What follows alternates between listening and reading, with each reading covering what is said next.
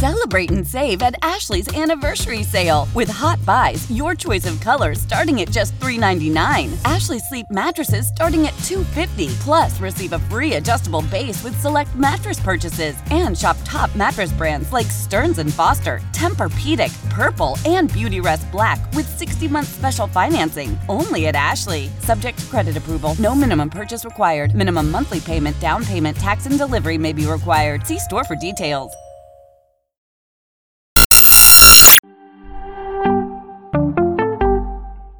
Welcome to the Fantasy Baseball Today podcast from CBS Sports. And first pitch crushing! Deep left field! This is way back! Walk 'em off! Got a fantasy question? Email fantasybaseball@cbsi.com.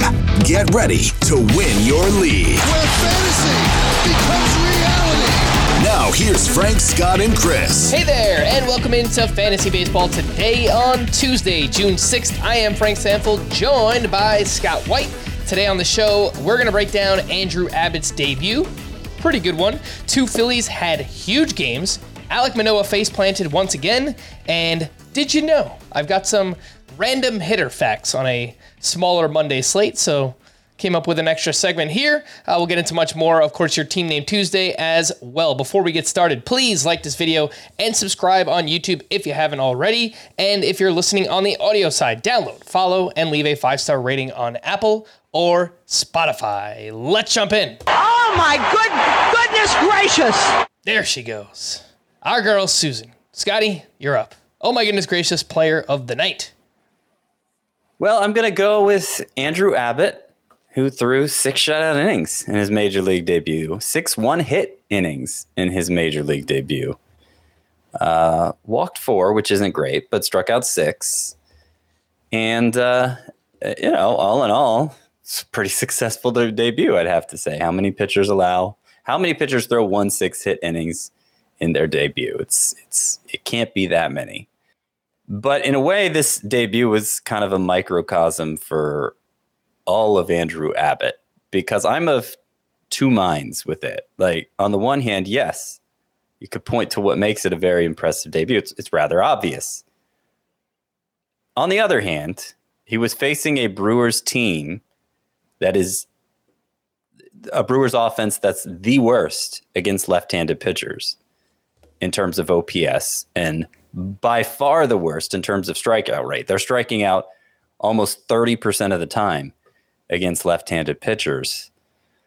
And he had less than a 10% swinging strike rate against them. 10 whiffs on 105 pitches, including 7 on 61% fastballs. Now, we talked yesterday about how he's sort of like a left-handed Joe Ryan in that he doesn't have a lot of velocity on the fastball, but it's been a very, very good swing and miss pitch for him in the minors because of vertical approach angle and hitter swinging under. And, there's just a deceptive quality to it that makes it effective in the minors. So he threw it 61% of the time, got most of his whiffs on it.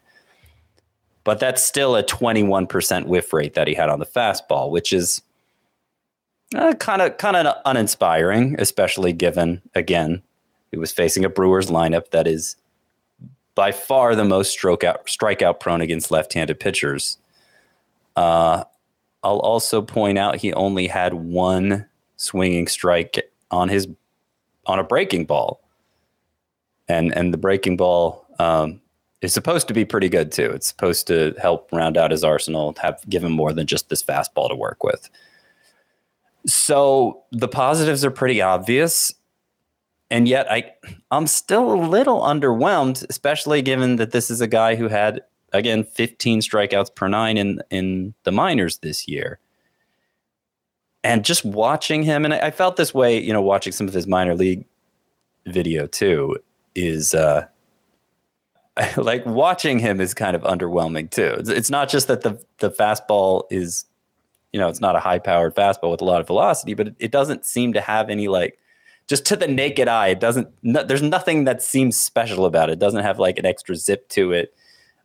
This rising effect that it supposedly have isn't that apparent in the way it is for a Spencer Strider, who does throw very hard. But, you can see more to his fastball than just the pure velocity in Strider's case. And I don't really see that when I watch Abbott. I mean, I don't have necessarily a trained eye for these sort of things, but watching him to me is a bit underwhelming. So I still don't know how it's going to go. As I pointed out yesterday, he was very home run prone in the minors, especially after getting to AAA.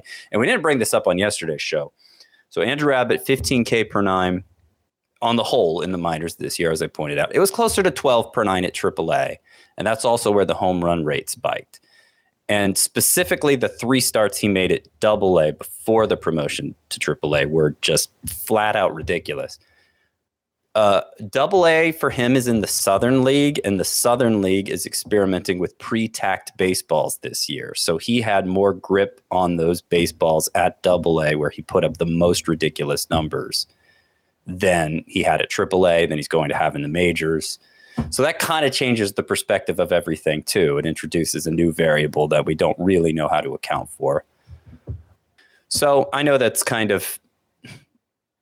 analysis is kind of all over the place with Andrew Abbott, but that's kind of where I am with him. Like, obviously, the way that this debut went, you pick him up if he's still available, you see what happens next. But I remain a bit skeptical about him. Mm-hmm. I think that's my overall takeaway as well. I watched this entire first start of his. Obviously, it's a successful debut. To only allow 1 hit over 6 shutout innings. You obviously earned the win there in your debut, 6 strikeouts. So all in all, the surface level numbers, everything there, it was a successful start. And just the way he battled, too. The first couple of innings, I think he was at like 50 or 55 pitches through 2 innings. He was very inefficient early on. You could tell he was kind of anxious and throwing his fastball all over the place. But then he settled down, and his final 4 innings of work, he looked much better, much more confident. And while he only got 1 whiff on the curveball, he had 8 called strikes with that pitch. And he was able to just kind of lay it in there whenever he needed to kind of steal a strike. And I thought that was pretty impressive for Andrew Abbott in this one. But yeah, you dig a little bit deeper, Scott. I agree with most of what you said. Averaged 92.9 miles per hour on that fastball, which is supposed to be really good, and very clearly his most used pitcher in this one. Again, that's Andrew Abbott. He's up to 51% rostered. He was the 3rd most added starting pitcher on CBS. Who was ahead of him? Tommy Henry and Braxton Garrett, just because I guess those guys weren't rostered very much over the weekend, and people wanted to pick them up for the 2 starts. So I assume that's why they were the most added pitchers. But There's one name that's right below him, Scott, that I want to ask you about in comparison. Okay. AJ Smith-Shawver, because yesterday we were talking about Mike Soroka and how he has to reinvent himself and he doesn't look like the pitcher that he once was.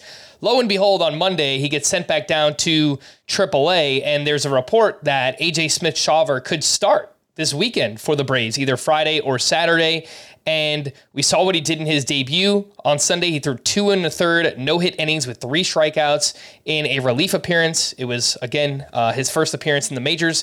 And you referenced the numbers that he had in the minors this year, Scott. We talked about it when he got called up. A 1.09 ERA, a .94 whip, 45 strikeouts over 33 innings for AJ Smith-Shawver. Who would you rather have? You saw the debut for both technically. Would you rather have Smith-Shawver or Andrew Abbott?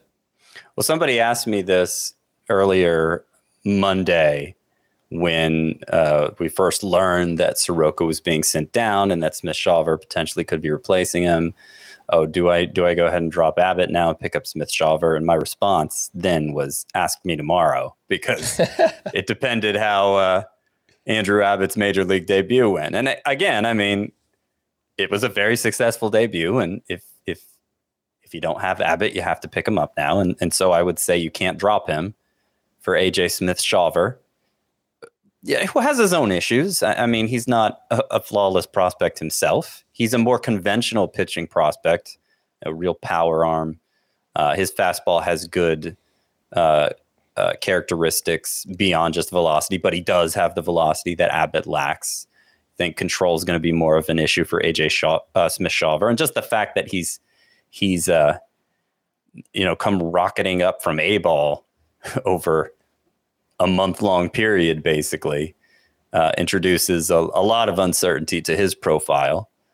But an exciting pitcher, and the fact that the Braves organization, who I would say has a pretty good track record with development and identifying talent, particularly prospects that the prospect industry as a whole kind of overlooks. I think there's reason for optimism with AJ Smith-Shawver for sure. And if you can afford to roster both him and Abbott, great. But between the two, I would prefer to have Abbott. Okay. Yeah, I think that's where I'm at as well. It's close because the team context obviously is much better with AJ Smith-Shawver and the Atlanta Braves, but kind of I want to see what he does this weekend. If you have the ability to roster both, I do agree with you, Scott. Go out and add both of those names. Oh my goodness gracious, for me, the Phillies, all of them. Well, specifically two of them that I want to highlight here, Aaron Nola and Trey Turner. We needed to see something. Aaron Nola kind of off to a slow start this year. Trey Turner definitely off to a slow start. Let's start with Aaron Nola, who was masterful. He took a no-hitter into the seventh inning in this one, Scott. The final line, 7 innings, 1 hit, 3 unearned runs. He did give up a 3-run homer in an inning that got extended because of an error, so that's why they were all unearned runs. 12 strikeouts to 3 walks, 21 swinging strikes on 108 pitches for Aaron Nola. He had 19 swinging strikes 2 starts ago against the Atlanta Braves, so it's nice to see those whiffs are finally starting to come around here. And the really positive sign, the fastball velocity up 1.5 miles per hour in this start, which is closer to where it was last year. It actually was, his average fastball velocity was 93.4. It was 92.8 last year, and it's been down a little bit this season. So that was an encouraging sign for Aaron Nola. He did something to his pitch mix, too. He ditched the cutter, which he usually uses it around 10 to 15% of the time. It really hasn't been a good pitch for him. 306 batting average against. He went very four-seam and curveball heavy in the start, and obviously it worked for Aaron Nola. Scott, your thoughts on this start? And look, we needed to see it, right? I mean, this was like a top 10 starting pitcher that was drafted, and he really was not pitching like that for most of the season. Yeah, and it went just beyond the ERA, which he's had problems with before, being too home run prone and the ERA spiking because of that. It was reflected in some of the underlying numbers too, specifically strikeouts, swinging strike rate, the ones that are probably the clearest indicators of pure stuff. And so I think it was reasonable to ask, given that we've asked the same thing with Dylan Cease and Shane Bieber, if Aaron Nola had lost something, if he was in decline. And I remained pretty confident in him, just because we've seen him overcome similar stretches throughout his career. And he's just kind of been a difficult pitcher to pin down in that way. And he's not he hasn't been dominant in the most conventional sense anyway, because he's not a particularly hard thrower himself. He tends to succeed with impeccable control and that sort of thing. But now it's 3 of his last 4 starts where Aaron Nola has looked like a big bat misser again. 3 of his last 4. So he's clearly trending the right direction. I think he's turned the corner. And I would trust him. I never lost trust in him as an ace, but I would be even more confident in him as an ace going forward.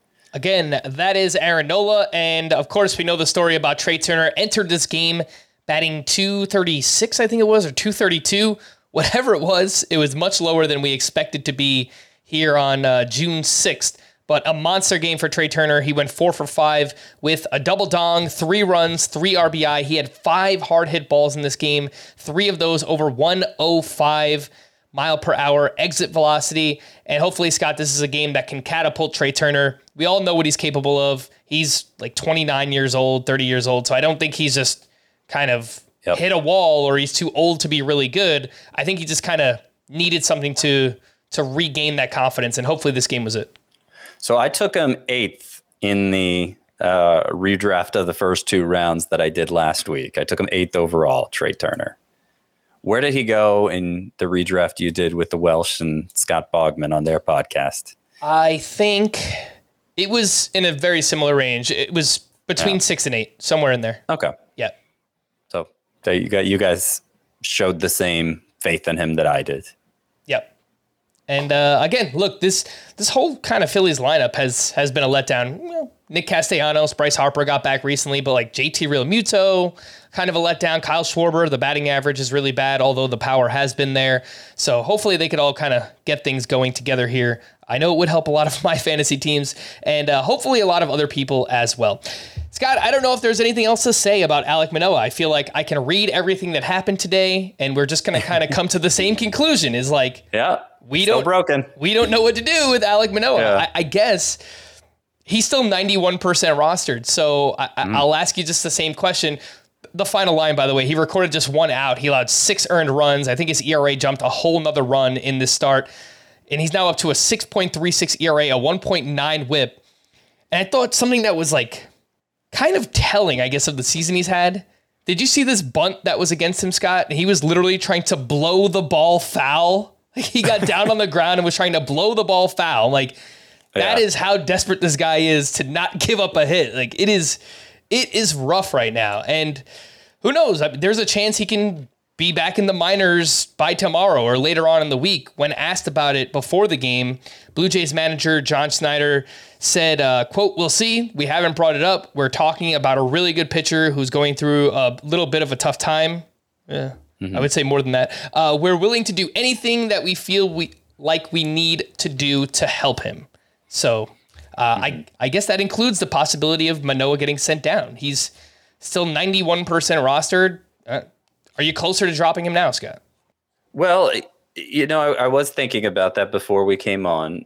I don't know why I didn't think to see what his roster rate was, 91%. Because I think the turning point for me is going to be, can I safely drop him without anybody else picking him up? And the fact he's still 91% rostered, at least in CBS Sports League, suggests that I can't. The shallower the league, obviously, the more justifiable it is because you only have so much roster space. And, again, the shallower the league, the more players are out there that look interesting that you'd want to swap Alek Manoah out for. So, if we're talking like a 10-team context, I totally get if you want to drop Alek Manoah at this point. And, otherwise, I'll just say the same thing we've been saying. There's no guarantee he ever figures it out. But if he does figure it out, it's going to happen very suddenly, I think, all at once, like a light switch flipping back on. And so you can't necessarily guarantee that you'll be able to anticipate it and go out and get him again, which is why if you like the idea of capitalizing on his upside, it's probably better just to hold on to him.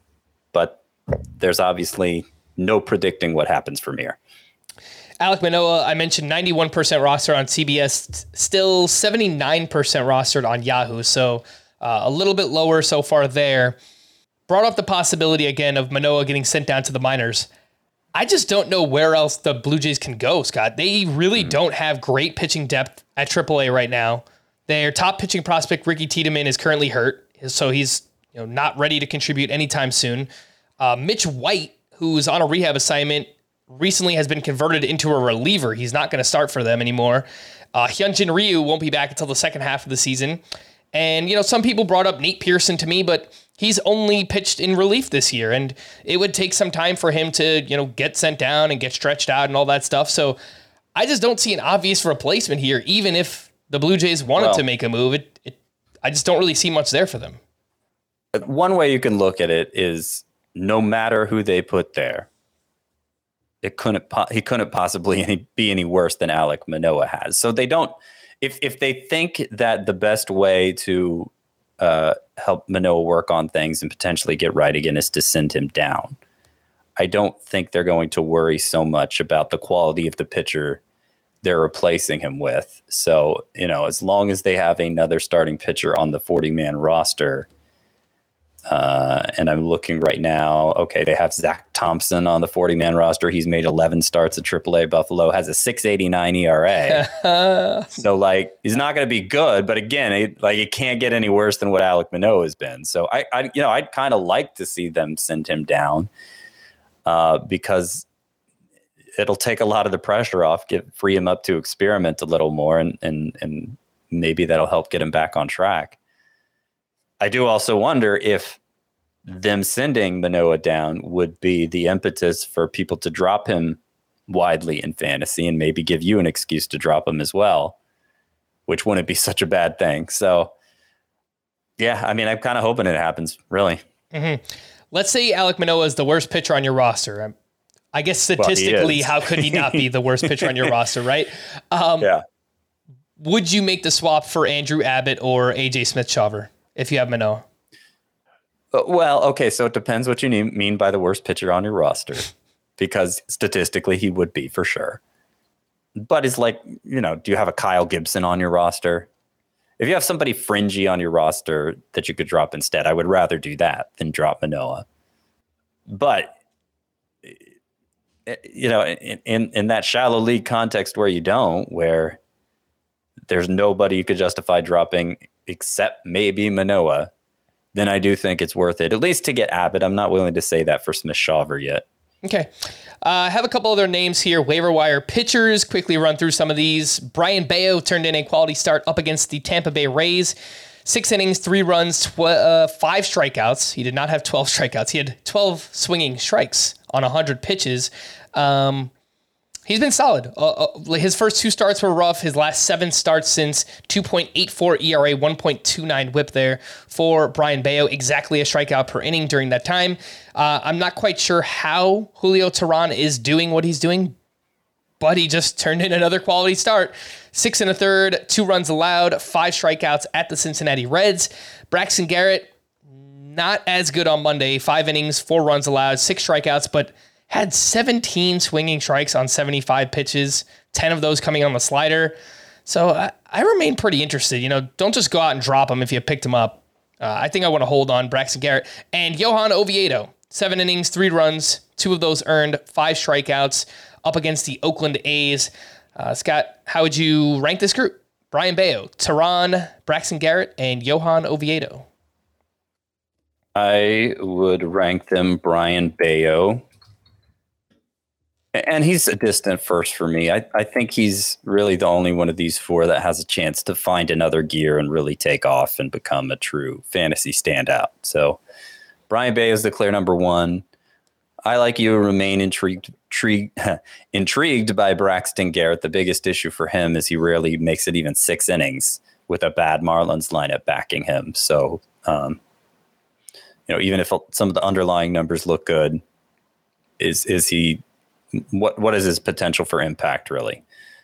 Plus, he'd probably be the first one out once some of these injured Marlins starting pitchers start making their way back. But Garrett would be number 2, and third, I guess, would be Oviedo. So Teheran is 3 for 3 right now in terms of delivering strong outings, 1.56 ERA. He has 10 strikeouts in 17 1/3 innings. I got 0 in the second of the 3 starts. So I guess we can't be too surprised by that. I mean, he's probably bad, but he was supposed to be. So he was the Braves opening day starter 6 years, 6 times. And probably for the last 3 or 4 of those times, he should have been bad then too, and managed to string together several seasons where he was still a useful fantasy option, even though the underlying numbers screamed regression. So Julio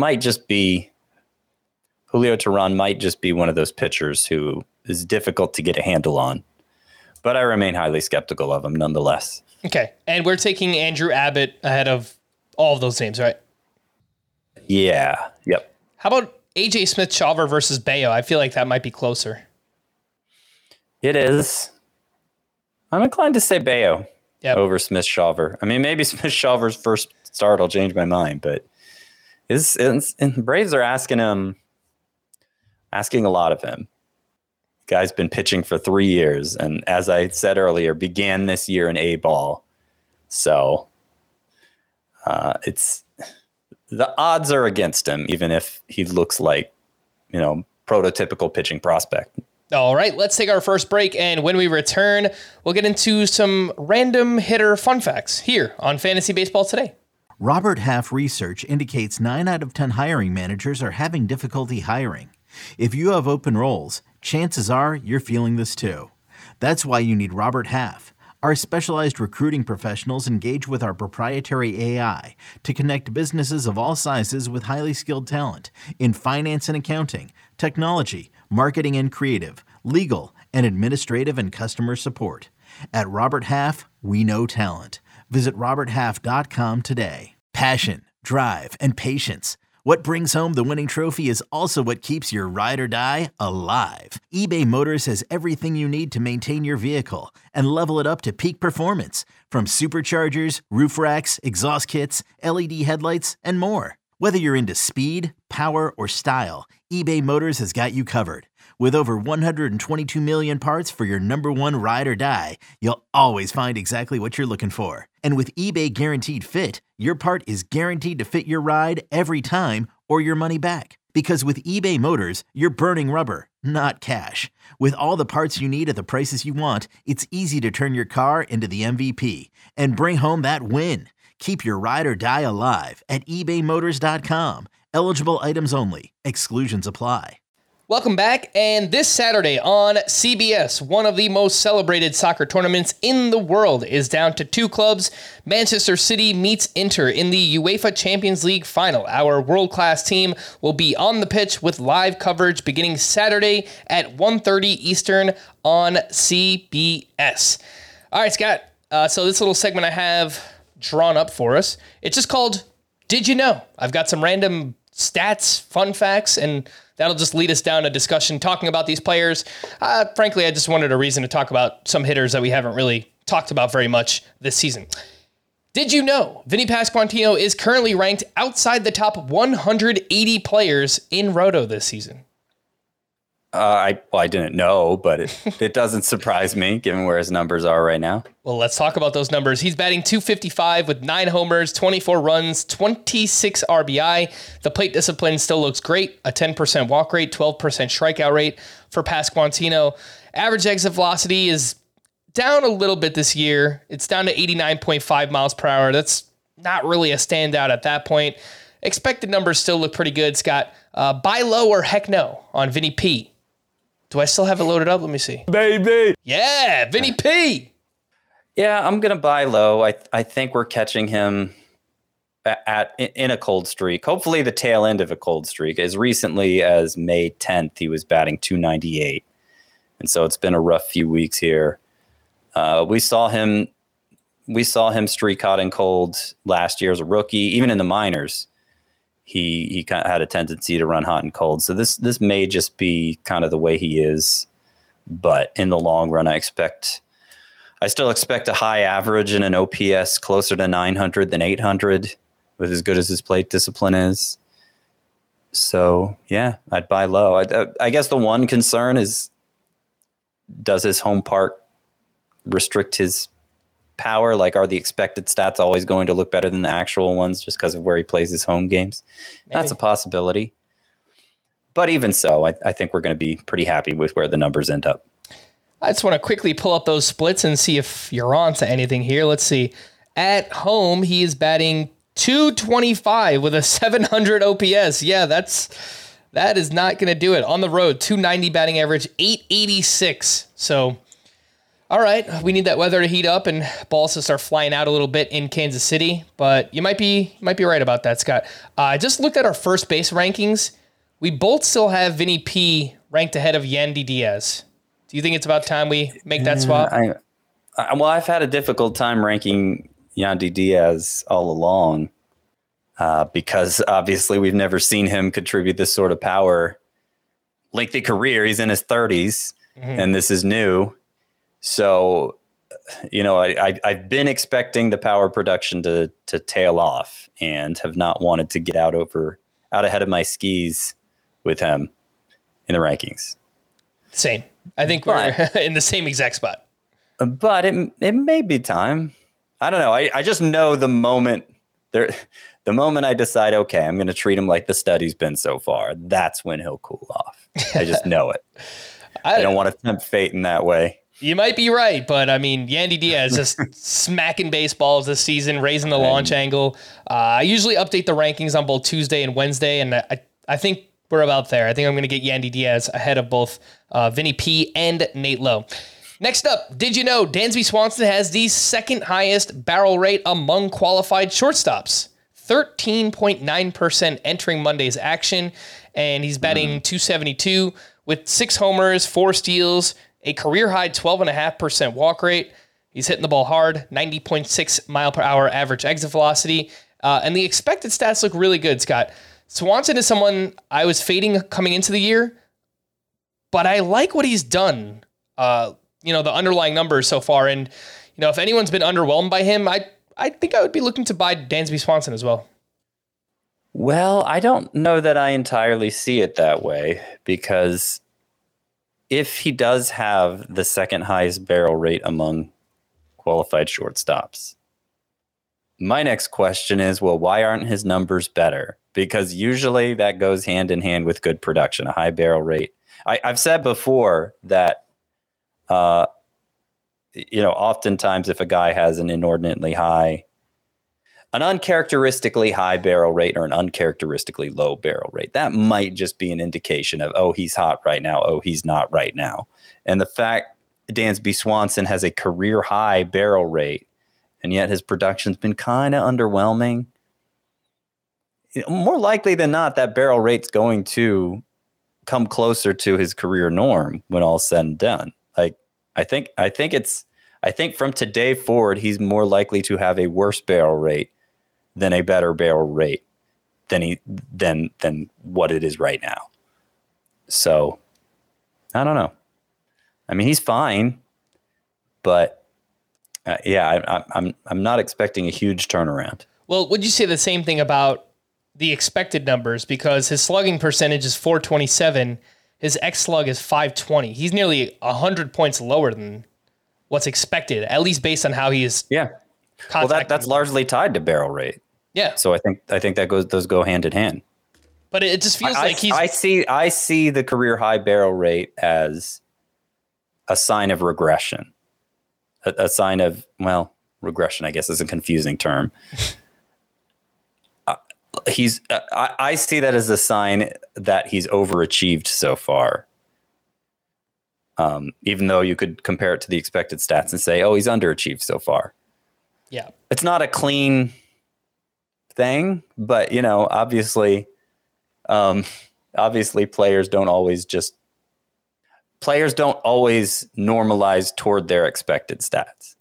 Yeah, no, that point is definitely fair. We've seen that countless times where we'll cite expected stats and those things don't always come true. But, for the reasons that we use it, it's an extra data point to find whether or not a player has been lucky or unlucky. And so far, it feels like Dansby Swanson, his power production he may have had some bad luck up to this point. Yeah, but I'm saying, like, he's probably not going to barrel balls as consistently as he has so far. So even if he's had bad luck up to this point, it doesn't mean that the luck's going to even out. Yeah, he might not. Again, these numbers are more descriptive, I guess, than predictive. Like, he would have to continue to barrel balls at this rate to see these numbers get better. But I think the fact that, he is making optimal contact is a good thing for him. So Scott looks at it one way, I look at it the other. I think if you're in need of a shortstop, Swanson overall, I think, has been a little bit underwhelming. I'd be looking to buy on him right now. Among qualified third basemen, did you know Rafael Devers has the third biggest difference between his actual numbers and his expected numbers? So back to the same conversation we were just having, Scott. Entering Monday, a .241 batting average for Devers, .273 xBA, a .486 slug, .544 expected slug. I think it goes without saying we expect Devers to hit closer to like that .280 mark than where he's been at so far this season. And I don't even know how realistic it is for you to buy low on Devers, but I guess the point here is if you have him on your team, you should feel better that the batting average is going to improve moving forward. Yeah, I feel that way about a lot of studs who, their numbers happen to be at an underwhelming point right now, but earlier in the season, they were getting along great. There were a few hitters hotter than Rafael Devers the first 2 weeks of the season. And a lot of the metrics still look great for him. So I think here in early June, if you're looking at one of your stud players, he's only hitting .240, what's going on? unless he's just been in the doldrums all season long, which isn't the case for Devers, isn't the case for Pasquantino. I think my answer is probably going to be he's due for a hot streak. That's, there are peaks and valleys throughout the baseball season, and production isn't linear. And you can expect Devers to get hot sooner than later. Let's move over to a few points league players here. Did you know Masataka Yoshida is averaging 3.7 fantasy points per game? That is more than Juan Soto and Mike Trout. Not combined, but obviously separately. Yoshida has performed like an elite level outfielder in points leagues this season, batting .312 with 7 homers, 3 steals, the same number of walks to strikeouts, 23 walks to 23 strikeouts, just a 10% strikeout rate, and he's held his own against lefties as well. 281 batting average, 792 OPS. I don't think that you can buy high on Yoshida in a points league. I think whoever has him probably realizes he is a special player in that format, but this is just more of, again, pointing out that, yes, he is an elite level head-to-head points league player. Yeah, and my rankings have reflected that for several weeks now. It's been harder to rank him for rotisserie leagues because obviously he doesn't get extra credit for the plate discipline in that format the way he does in points leagues. And meanwhile, his home run pace is modest and his steals pace is pretty low. And so, how much work does the batting average, the run production, how much does it do for him? So I'm pulling it up now. In Roto leagues, he is 18th. It's pretty good. That's pretty good, yeah. That's higher than I have him ranked. So, yeah, still pretty high end in that format as well. Mm-hmm. So we both have Yoshida ranked 18th in head-to-head points league among outfielders, and then you have him at 28 in Roto. I have him at 27, so we're in a similar spot. But maybe it's time to, I guess, move him up in both formats the way that Yoshida has played. Obviously, some players who happen to have performed worse so far, I'd still take over him. So I don't know that I have to move him up to 18th just because he's been 18th so far. But the point is, the production's translating in that format too. Yep. Entering Monday, did you know both Tyler Stevenson and Alejandro Kirk were averaging less than 2 fantasy points per game? And then on Monday, they both went out and they hit solo home runs. It was the third of the season for Stevenson, also the third home run for Alejandro Kirk. Stevenson batting .238 with a .671 OPS. His strikeout rate is up this year.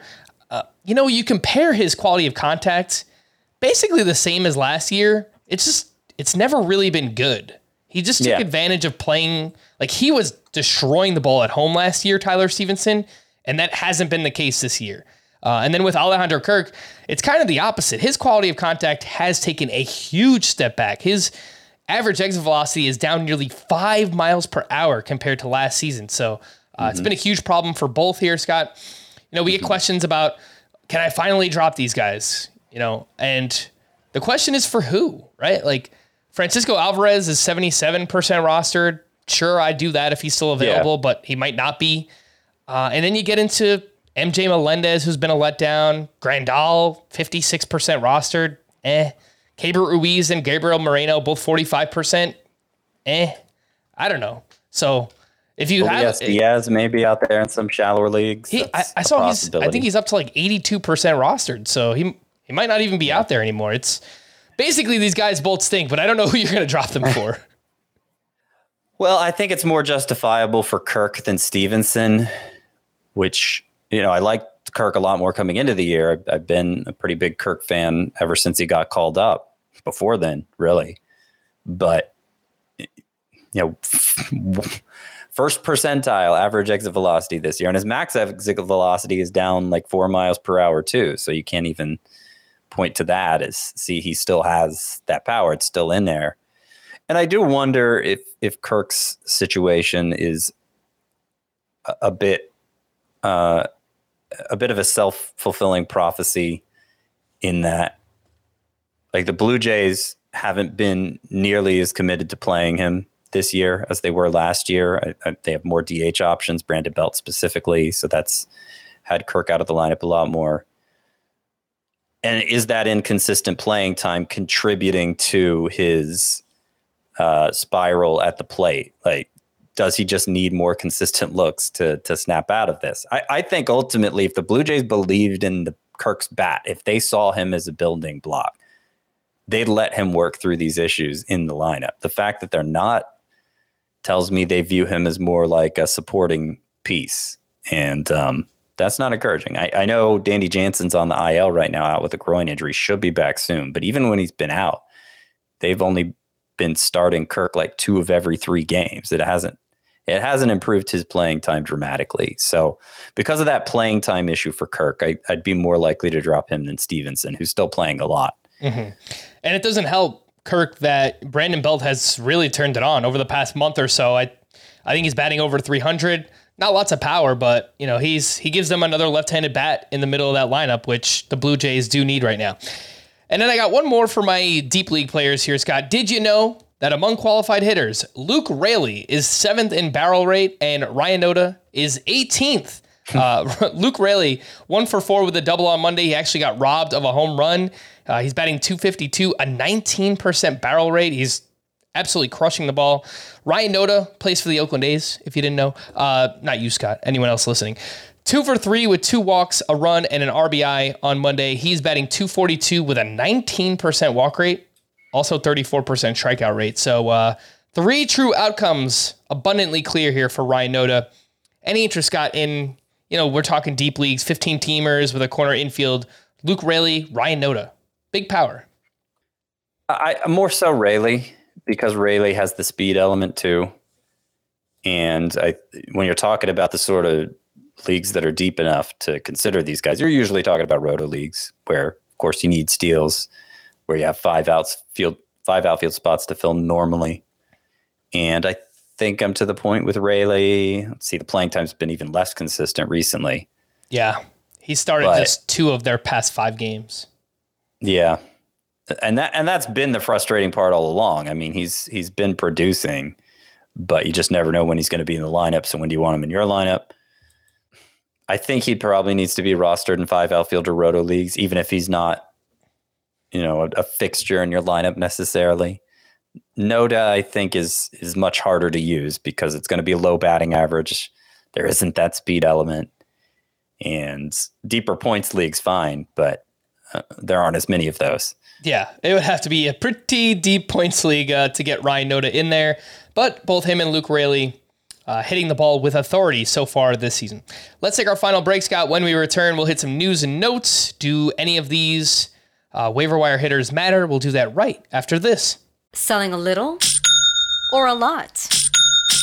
Shopify helps you do your thing, however you cha-ching. Shopify is the global commerce platform that helps you sell at every stage of your business. From the launch your online shop stage, to the first real-life store stage, all the way to the did we just hit 1 million orders stage. Shopify's here to help you grow. Whether you're selling scented soap or offering outdoor outfits, Shopify helps you sell everywhere. From their all-in-one e-commerce platform to their in-person POS system, wherever and whatever you're selling, Shopify's got you covered. Shopify helps you turn browsers into buyers with the internet's best converting checkout. 15% better on average compared to other leading commerce platforms. And sell more with less effort thanks to Shopify Magic, your AI-powered all-star. Shopify powers 10% of all e-commerce in the US. And Shopify is the global force behind Allbirds, Rothy's, and Brooklinen, and millions of other entrepreneurs of every size across 175 countries. Plus, Shopify's award-winning 24/7 help is there to support your success every step of the way. Because businesses that grow with Shopify. Sign up for a $1 per month trial period at shopify.com/Odyssey Podcast, all lowercase. Go to shopify.com/Odyssey Podcast now to grow your business, no matter what stage you're in. Shopify.com/Odyssey Podcast.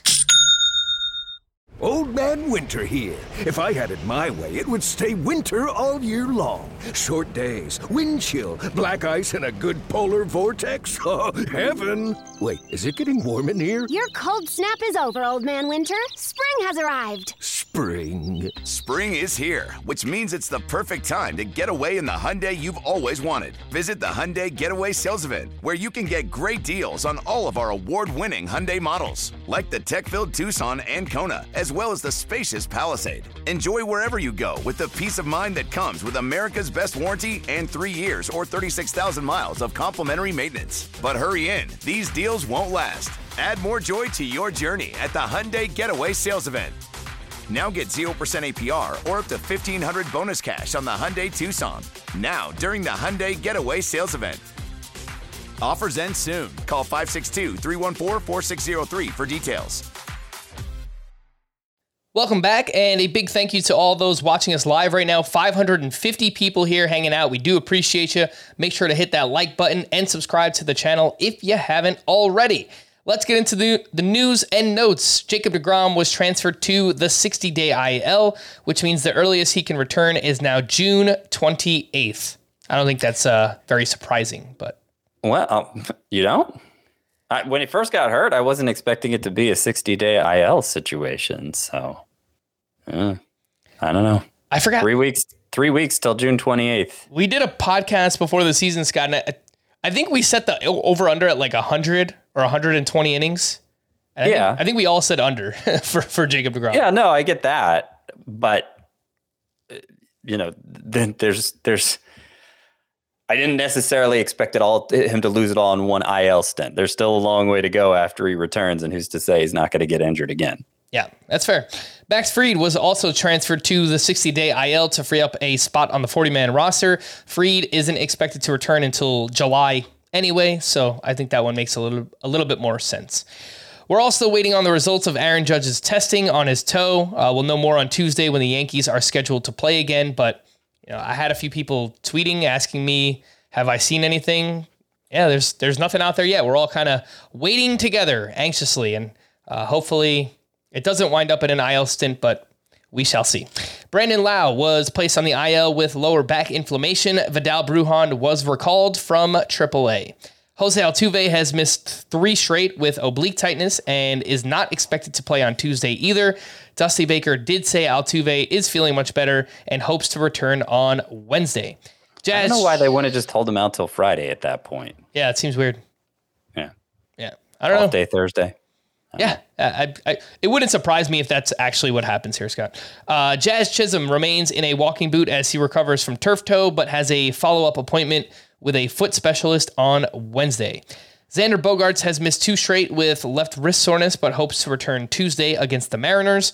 Jorge Soler was out of the lineup Monday due to a sore right thumb. X-rays came back clean, so hopefully he's fine.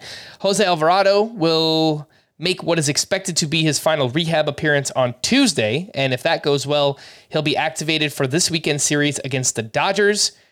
Scott, your best guess as to who sees the majority of the Phillies' save chances moving forward? Well, it's not a guess I'm making with a lot of confidence because, Jose Alvarado was a knockout reliever before he got hurt and should have been the closer. Appeared to be trending that way for a while, but then they seemed to kind of pull back on it right before he got hurt, which is why my best guess as of today is Kimbrel. Same. And I'll point out that Kimbrel in his last 10 appearances has a 1.80 ERA, a 0.5 whip, 16 strikeouts in 10 innings. He's starting to look like good Kimbrel again. Mm-hmm. Eduardo Rodriguez will visit a finger specialist on Tuesday. The initial expectation is that he would be sidelined for 6 to 8 weeks. I guess we'll get an update after that meeting.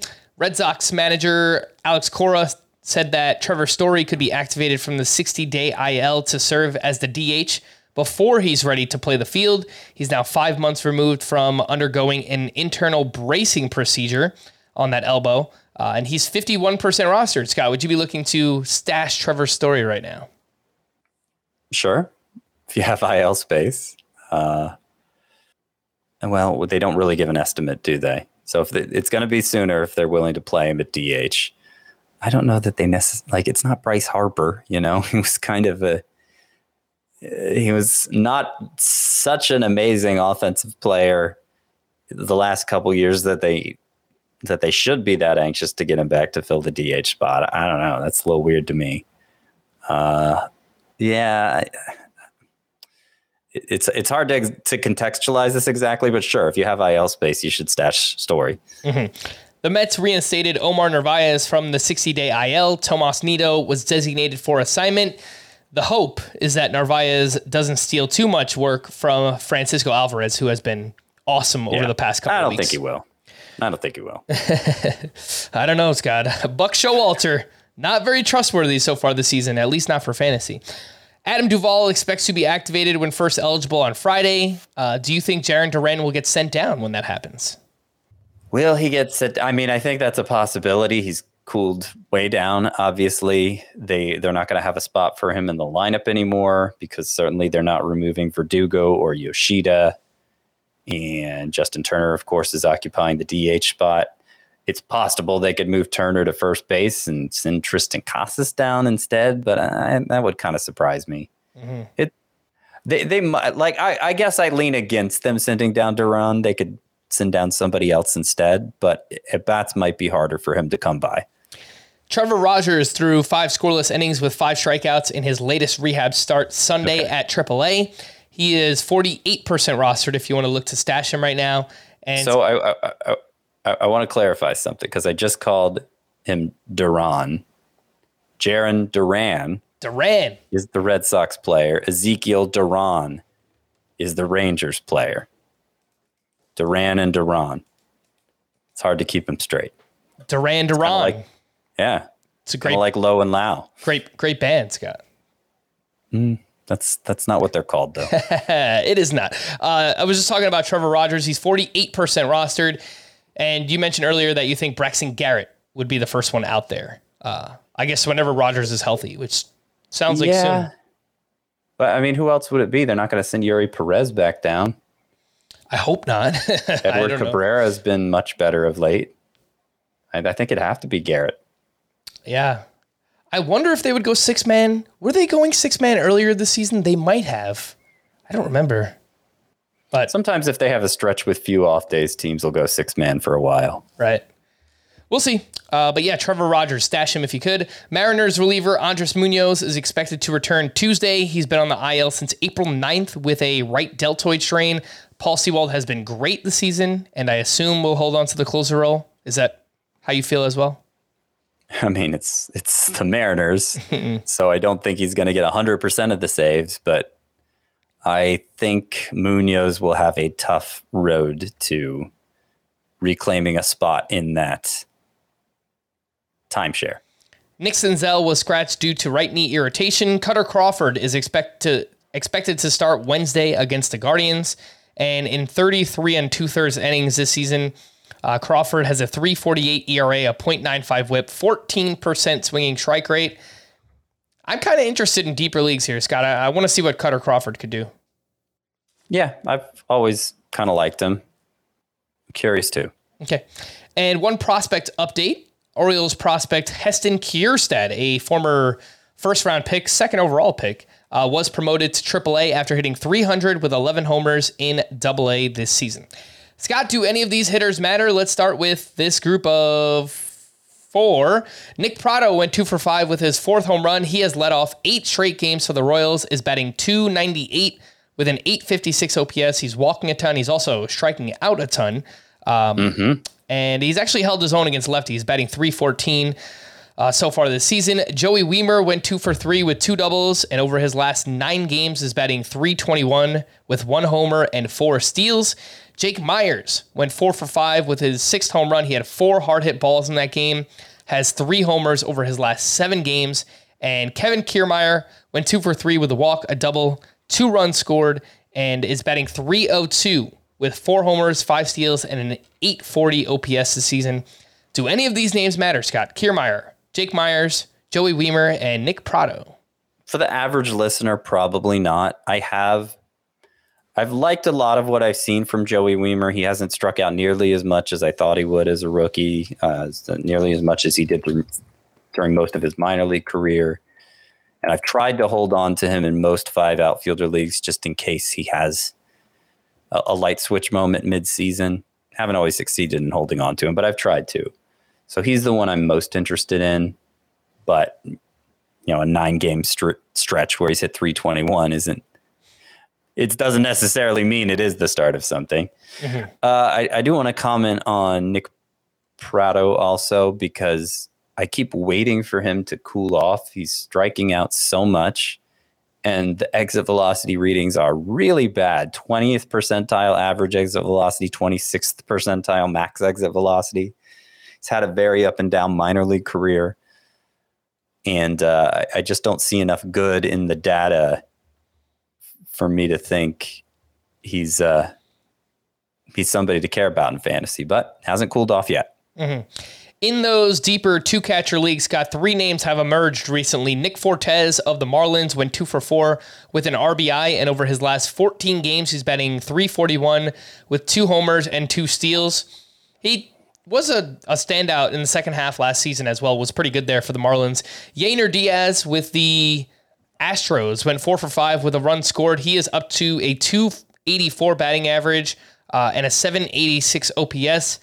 He's not starting that much, but big numbers in the minors. I wonder if his role will grow as the season goes on. Yeah. And Gary Sanchez went 1 for 3 with his 3rd homer in 6 starts with the Padres. Got deeper 2-catcher leagues here. Any interest? Nick Fortes, Yainer Diaz, and Gary Sanchez. I'm keeping an eye on Yainer Diaz at least, because I think if he can overtake Martin Maldonado as the primary option there, no indication that he will. But if he can, then I think he could be very productive. I think if you had to add one of these 3 right now to start, I think I'd pick Gary Sanchez. Padres need him behind the plate. He's already homered twice with them. And, he might struggle to hit 200, but he's got pop. Mm-hmm. I think I would take Nick Fortes. I like that power speed. He stole some bags last year, too, and it seems like he's getting more of the playing time recently for the Marlins as well. I think all 3 are kind of interesting in leagues that deep, but it would be Fortes for me. Some hitting leftovers. Brian De La Cruz went 1 for 3 with a walk and his 8th homer. And since the calendar turned to May, 32 games, .336 batting average, 6 homers, 20 runs, 18 RBI, 2 steals. Brian De La Cruz has been awesome. He's the most added outfielder on CBS this weekend, 77% rostered. And It wouldn't surprise me if that number continues to grow. I think even in 3 outfielder leagues, if you need some help, Brian De La Cruz is the guy. I added him in the podcast league, a 3 outfielder points league, to start him over Aaron Judge this week. How dare you? Nah, it totally makes sense. Brian De La Cruz has been awesome, as has Luis Arraez. He went 3 for 4 with a double and 2 RBI. He is now batting .399 on June 6th. That is pretty awesome, with a .945 OPS. I actually made a bet before the season, Scott, for Luis Arraez to lead all of baseball in hits, so come on, baby, let's go. Keep it going. Yordan Alvarez went 2 for 4 with his 16th home run, 110 miles per hour off the bat, 452 feet. Yordan Alvarez, he's pretty good. Kyle Tucker went 3 for 5 with his 8th home run. He had 4 hard hit balls in that game. And Manny Machado, some signs of life, went 3 for 4 with a double and 3 runs scored. So you were saying in your mock with Welsh and Bogman, you went Freddie Freeman 4. I had Freddie Freeman 5th in mine with Yordan Alvarez 4. Did Alvarez go 5th in yours, or was he lower? I think so. We were alternating every 3 picks. I think I got Alvarez with my next pick, so that would have been 7. Okay. Yeah, but all right. I think you can. You're kind of splitting hairs in that top 8 to 10 range anyway. So, I think the difference between like 4 and 7 for Alvarez is not huge, but either way, he deserves to be in like the middle of that first round because he's been really good. Some pitching leftovers here. Shane McClanahan. Here we go. Here comes the money. Here we go. Money talk. Here comes the money. That's exactly what he's been. Money this year. Picked up his 9th win at the Red Sox. 6 innings, 1 run, 5 strikeouts with 13 swinging strikes on 92 pitches. Martin Perez turned in one of his best starts of the season up against the Cardinals. 7 innings, 1 unearned run with 5 strikeouts to 1 walk. And I don't know if it's happening, Scott, but this might be the start of it happening. Blake Snell back-to-back quality starts, his fourth quality start of the season. He was up against the Cubs in this one. He went 6 shutout with 8 strikeouts, 17 swinging strikes on 109 pitches, 10 of those coming on the changeup, and his fastball velocity was up 1 mile per hour to exactly what he averaged last year. So some really good signs in this one. I will point out, I was watching this start pretty closely. The home plate umpire, Phil Cuzzy, had a massive strike zone. Cubs manager David Ross actually got tossed because he was arguing balls and strikes. But Blake Snell earned multiple third called strikes with the advantage, I guess, of Phil Cuzzy behind the plate. So just something that I noticed here. What do you think, Scott? The latest on Snell, McClanahan, and Martin Perez. Yeah, so if he does take an ace turn at some point this season, as has happened the last 2 seasons, we don't know exactly when it's going to be. It was the second half the last 2 years, but it's not like that's hardwired into Blake Snell or anything. So it could be happening earlier. What's weird about what he's done his last 2 starts is this start, he got 10 of the 17 whiffs on that changeup. And the changeup is the pitch he faded the last 2 years when he took off. He went very heavy fastball slider. Like the changeup was a problem for him and he got rid of it. And that was his best pitch in this start. It's weird.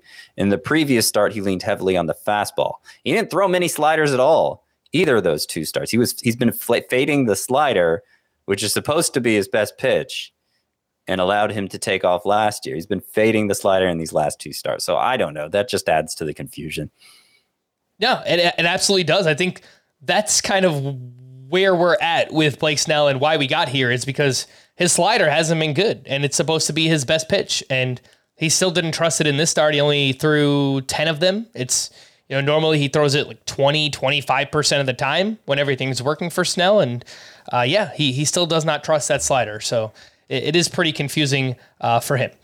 The call to the bullpen, some updates for Tampa Bay. Jason Adams struck out 2 for his 9th save, and he is 53% rostered. We're not sure how long Pete Fairbanks is going to be out, but as long as he is, Jason Adams is that guy. For the Marlins, Dylan Floro got the final 2 outs for his 7th save. For the Reds, Alexis Diaz struck out the side for his 14th. He's been awesome this year, too. Shout out to Alexis Diaz. For the Pirates, Bednar was unavailable. Colin Holderman picked up his first save of the season. And for the Cardinals, Genesis Cabrera got the 9th inning with the game tied. He gave up a run on a walk and 2 hits, took his first loss of the season. To stream or not to stream, let's start with Tuesday here, Scotty. And what did we see yesterday? Louis Varland at Tampa Bay. Tough matchup, but he's pitching well. I think I said Zach Greinke at the Marlins, I think is fine. And I think you like Tommy Henry at the Nationals. Yep. Okay. Let's stick with it. Yeah. And I'll remind people, I like Matthew Liberatore, the pitcher, but at Texas, no thanks. I'm not going to mess around with that. On Wednesday, Edward Cabrera up against the Royals. I think we're both in there. That's a must. A must, I'm saying. A must start, Edward Cabrera. I think Dean Kramer at the Brewers. I think he's earned it. He's pitched well over the past month or so. Yeah, I mean, not a must, but he might be the second best choice here. There's not much else. I wouldn't bother with any of these others. I'm intrigued by Reese Olson, but I don't want to start him. Jaime Barria has been okay. Maybe he might be my 3rd favorite on this list, but yeah, it's mostly Edward Cabrera and Dean Kramer for me. Team Name Tuesday, Scotty. Let's wrap up with this. These are from Zachary. 3 Mets and a little Beatty. It's a stretch. I don't think little is in the title of the movie either. I think it's just 3 men and a baby. Unless he's referring to something else. Might be. The next one, the Kokomos. And I guess this is because he has Sandy Alcantara, Soroka, Luis Castillo. Just need to trade for Connor Joe. They're all mentioned in the song? I think so. Okay. It's a different take on Team Name Tuesday, but I like it. Sure. Baby Kangaroos for Joey Bart, Joey Meneses, Joey Weimer, and Joey Lucchese. Ugh. That must be a deep league. Yeah, that's also a different take on Team Name Tuesday. Yeah, and last one here, Nolan Trinity, Arenado, Gorman, and Nolan Jones. Okay. Yeah, he did he had a whole different take on the whole thing. So that's good for him. This one's from Chase, young like a baby. And young spelled like Jung. Correct. I really like this one. From Josh, 007. Has both Josh Lowe and Nate Lowe. Not Brandon Lau. Okay. The brothers Lowe. Yeah, I like it. From Nick, a Burnsing sensation. Okay. Honey Nut Burritos. It's a classic. One of my favorite team names of all time. One of my favorite entries to Team Name Tuesday of all time. Oops, all burritos. I love that one. And this was cereal themed too. So yeah, his name's versatile in that way. And the last one, a song of Bryce and Fire. Okay. From Ryan, Yuri Wizard, Harry. Do you have a good Hagrid voice, Scott? I don't think that I do. You're a wizard, Harry. I don't know. Nice. Finding Nemo. Classic. Okay. And Classic. Go Strider. But it's actually like Ghost Rider. Yeah, that works. Not bad. From Neil to Stott to Handle. It's like Brad Hand, I guess. Yeah, there's a hyphen between the hand and the LE. Like he's got Brad Hand on this team. Yeah. Yikes. Sonny that I used to low. Okay, you had to read it for me to get it. I had to hear it, you know? That's a song, right? Somebody that I used to know? Yeah. Okay. Yeah. McKindustry Bybee. Is that just putting the word industry into McKinstry? McKindustry Bybee? Industry baby? I don't get that one. Yeah, I don't get it either. Sandy Beeks. Okay. Like Jalen Beeks. And Cowser Steer relievers. Cowser Steer Turnbull Mookie. Okay. Do you know what it's supposed to be for? I don't know. No. Not really. All right. From Kate. I see 4 names listed, and I think of Tinker, Tailor, Soldier, Spy, but I don't think that's what he was going for here. I don't know.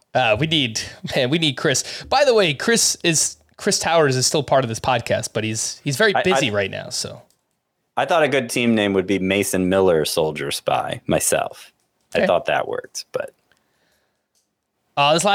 these last couple from KJ Taj Morrell. Okay. From Dimitri, cease to be good. Okay, I guess. It makes sense, if nothing else. And from Matthew, all bets are Kirilov. Sure. Cool story, brasso. Kind of like that. I like it too. Fleming fought Cheetos. Okay. Okay. And finally for Scott, Freeman and a little Beatty. So he put little in there too. Do I have that wrong? Freeman and a little Beatty? It's just 3 men and a baby, right? I guess it must be. I don't know. Yeah. 3 men and a baby. The same guy send these as the other ones? Oh no, it looks like there's another movie called 3 Men and a Little Lady. A 1990 flick. That's what I got on IMDb here, Scott. So there you go. That's not nearly as well known, is it? Freeman and a little Beatty. The little lady. Who's in this? Steve Guttenberg. Oh, it's the same people. It must be a sequel. It came out 3 years later. That would make sense. All right. I wasn't aware of the sequel. All right, we're going to wrap there. For Scott, I am Frank. Thanks as always for tuning in to Fantasy Baseball today. Please make sure to follow and leave a 5-star rating on Apple or Spotify. We'll be back again tomorrow. Bye-bye.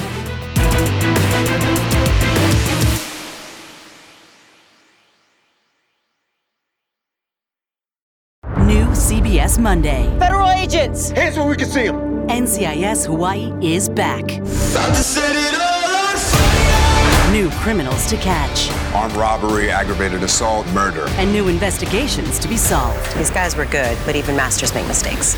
Vanessa Lachey and featuring LL Cool J. Violent Island you got here. Welcome to paradise. A new NCIS Hawaii, Monday, 10/9 Central on CBS and streaming on Paramount+.